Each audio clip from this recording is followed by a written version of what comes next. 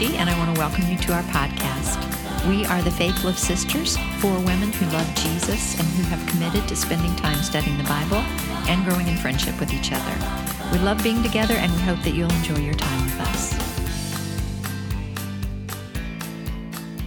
Previously in Colossians, we were going. There was this wave of legalism, and then Paul would address it legally, and it just kept waving. And then the last episode, we ran into the list, and so it was the list of sexual sins, immorality, impurity, and things like that.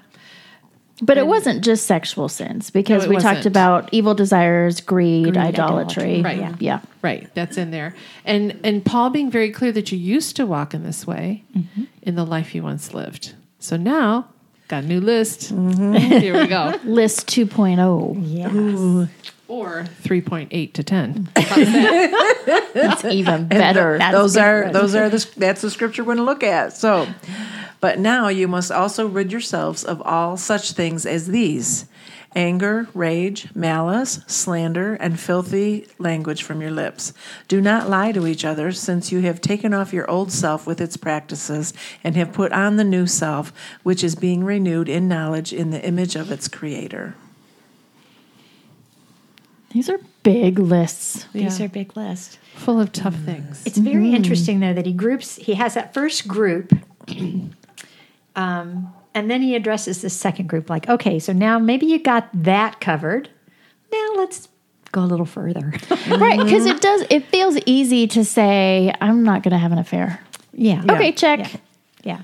I'm got that happy done. with what I have. I'm not greedy. I'm not I greedy. don't think. Yeah. Yeah. I'm content So with maybe that. you don't fall into the first list. It's kind of the Right. first list to me was things coming in that I was taking in, like an adultery or the sexual immorality is generally things, pornography or things that are brought in. Good point. This list looks like things that are going out. My anger, my rage, my way of thinking. You're right. And so good, that's how I Rosemary. saw the two different ones. And I mean, just now. That is fantastic That's right. insight. You're right. Yeah. Absolutely. Okay, so then how do you rid yourselves of all of these things? How is that practical? Well, one thing about it, first off, the first word we're dealing with is anger. It's not, everybody gets angry. God says, don't sin in your anger. He understands that we get angry. It's there for a reason. Actually, anger's there. It's like a fortress for us. If we have the wall around our city, let's say, and there's a breach in that wall, we get anger. So, meaning if someone says something that hurts our feelings, we get anger, or we get upset, and it's just this warning system. Hey, things aren't going the way they're supposed to be going. What's going on? And it helps us take action. So, anger in general is okay. This is a different type of anger. This is an anger that's seething, that we nurture, that we hold against other people. Like the anger that Haman had against Mordecai. Yes. Back in Esther. Yeah. Something that sits around and thinks of what it could do to get back at him. Right. It Yeah, becomes seething worse is a and good worse and word. worse. Yeah. There's a little box here, a statement by R. Kent Hughes. The anger described here is growing inner anger, like sap in a tree on a hot day, which swells the trunk and branches until they are in danger of bursting. Rage is anger boiling over. Malice bespeaks of viciousness of mind. It is the malignant attitude which plans evil and rejoices when misery falls on the one it hates, like Haman's glee in building the gallows for Mordecai, the Schadenfreude. Schadenfreude, yeah. Yep. Yeah. Here we go. Yeah. So that's definitely a problem. And part of when you read this, as you're reading God's Word, just wait, see if it hits you. Right now, rage isn't working for me right now. But am I dealing with my anger correctly? Those are always things that we can just check out. But it's also interesting to me, like anger and rage to me seem to be really spontaneous. Or malice and slander have a plan behind them. Now they've grown to like the next level, right? And then, so I'm just seeing different levels of this list as he's going through it. And then filthy language from your lips is like, this has been born out, now it's starting to come out. Now it's starting to seed. And filthy language, by the way, doesn't need to be just swear words. Actually, they're words against others. It can be a malicious gossip and speaking against others. And it's almost like anger and rage. It's like this burst. Then malice and slander. Oh, I got a plan. It's inside. Now it's seething. Here we go. Yeah. And then the filthy language is can't be contained anymore. Here we go. Yeah. Yeah. Kind of like a volcano. Right. Yeah. So, it's building up and it's bubbling. And then it has to be just spontaneous. Like you said, the anger, the rage, that's like the birth of the volcano. It comes out. And then it settles in and it just boils. Right. And it just sits there, and that's the malice and the slander. And then, an active volcano never is just sitting quietly. There's always a little bit of spillover, and that's where your foul language comes out. Yeah. The other thing too, and I know I'm kind of getting psyched a little bit on this, but when people they have something called intermittent. Oh, I just forgot what it was totally. Intermittent anger disorder or something like that, where people have these outbursts of anger. And a lot of times people like to say, well, just things make me angry. Like, why is that paper towel there? Or why is this Kleenex box here? And it's not the Kleenex box ever. It's the seething anger and rage that's underneath them that they haven't addressed, that they can't connect to in a safe way. And that's where it's boiling over. Rage doesn't, if you're clean and you keep yourself clean on the anger, meaning I'm mad at someone, I'm going to go talk to them about it, I'm going to deal with this. If you keep it clean and you kind of just take care of it, address it as it comes up, it's not... It's not as destructive as if you hold it inside and let it grow. Right. It doesn't become rage. This is my thing. I tell people, if you want to keep that rage, go ahead. Let's picture yourself as a beach ball. Or you're pushing a beach ball under the water. Just keep pushing that down. Who's going to win? The beach ball. Yeah, Every time. Every time. Every time. But if you have that anger and rage and it's a beach ball, and you let that out just a little bit with that little plug thing that nobody can actually work, and it just seeps out slowly, you win. Yeah. You That's win. really good. So maybe first there has to be a recognition. When we read this list, personally, I have to recognize, do I have any of that working in my life? Right. And if I do, I don't want it there. It's not going to help me. It's not going to benefit me. And it's certainly not going to benefit the kingdom of God or anybody else that I love. So now what do I do about that? I've recognized it. Now I have to take some steps to get rid of it. One of the reasons this type of anger is there and this type of rage is there is because there's a wound. So then the healing has to take place. A lot of times when I see people who are very aggressive, and it's like they're pretty wounded. Yeah. And so prayer, certainly, with God. You can work with a Christian counselor. You can work with a best friend saying, I'm seeing this. But God will meet you. As angry as you can get, God can meet you right there. Right there. Right there. He is not afraid of your anger, and he can take a fight. And you can fight. Trust me, I've done that, actually. A lot of the way I came to God is I fought. Fought with him. And then praised and loved him, just as that came in.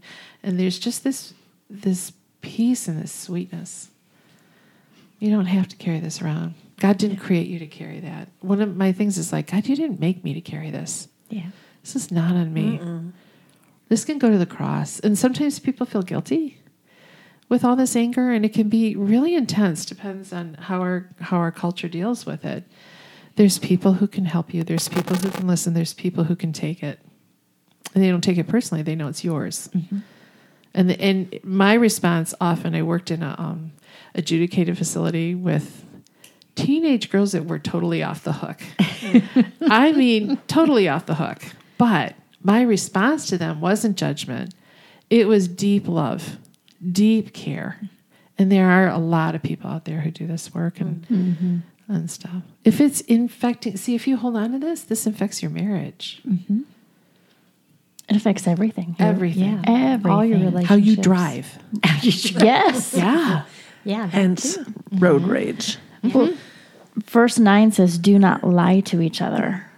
And I think I think this goes back and ties into all of this, because if you are holding on to that anger, if you are holding on to that rage, if you are slandering, if you're malicious, it's all a form of a lie, because a lie is just and not truth. Boy, That's I the think you're right. scientific phrase for it, right? yeah, like right. if you look it up in Webster, it's going to say a not truth. Not, yes. Yes. Oh, it looks. Mine says Suzanne's correct. It doesn't say that. But when we are not being honest, when we are not being who God wants us to be and the new creation that He is creating, forming in us, we're living a lie, Yeah. which we all do every single day. Let's be very honest. We all have things that we lie about. So a lot of times it's to ourselves. Oftentimes it's to ourselves. Yeah. But if you get in the habit of that and you let yourself lie to yourself, then you're probably going to lie to other people too. It's going to come more easily. It is. Get one little tiny crack, and then it just gets bigger and bigger. And I think that's a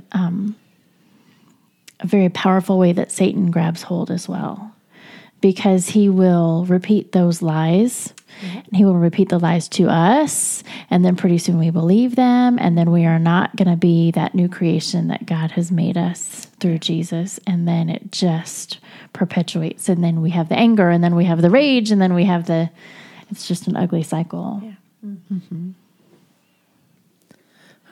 Yeah, I like how he connected, like, do not lie to each other since you've taken off your old self with his practices. So we have a choice. Yep. We can live in our old self or we can live in our new self. It's always a choice. Right. And lying is one way to go in. I wonder if that's kind of almost a root of it. Lying has to be the root of going back to the old self versus the new self. Lying is the root of all of it, because Satan Yes. came from the very He beginning. was a liar from the start. Right. Yep. From the very beginning. Yeah. Good point. Yeah. Nobody can see me, but I'm shrugging my shoulders. Yeah, so those eyes are rolling. That's really. That's the truth. Well, and Jesus is the truth. Yes. Yes. I'm the way, the truth, and the life. So a lie is in total contradiction to who Jesus is. So yeah, it's huge. And a lot of times people are angry because they're believing a lie. And it's not true. You don't have to believe it for one more minute. But here's the sentence that answers that. Having put on the new self, which is being renewed in knowledge in the image of its creator. So what's going to help get rid of those lies? Knowledge of who our creator is. Yes. That's going to change everything. The closer we draw to God, the more we know him, the less trouble we're going to have with this old self. And sometimes one of the biggest lies is I have to handle this myself. And we don't. We don't. We focus on him and who he is And who he is. and how he sees us. Yeah. I think that's a great way to end things today. Yeah, I think so too. Should I pray for us? That'd be great. Father, we're just going to pray ourselves right up to the throne room this morning. We're going to come boldly to your throne of grace, believing all that you have told us about yourself and about us in your word. Father, we thank you that Jesus is the way, the truth, and the life. We thank you that he came, Father, and lived a perfect life so that he could wash away the debt that sin had against us, so that we could be clean and made right with you because of him, because you knew we would never get there on our own. Father, thank you for your great love for us.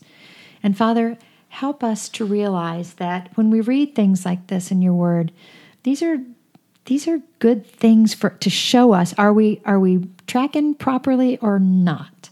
They're not meant to condemn us. They're meant to bring life to us. Father, help us to understand what new life in you really means, that it's a connection to you, that we're part of the vine. Jesus told us that we have to stay in him if we want to thrive. And help us to understand what that really means, Father, so that we can stay connected to you, so that we're always a part of you, looking to you to satisfy and fulfill all of our needs. Because your word promises that you will, Father, according to your riches and glory in Christ Jesus. Thank you for this morning, Father. We ask your blessings on everyone that's been with us. And we just thank you because you are such a good, good Father. In Jesus' name, amen. Amen.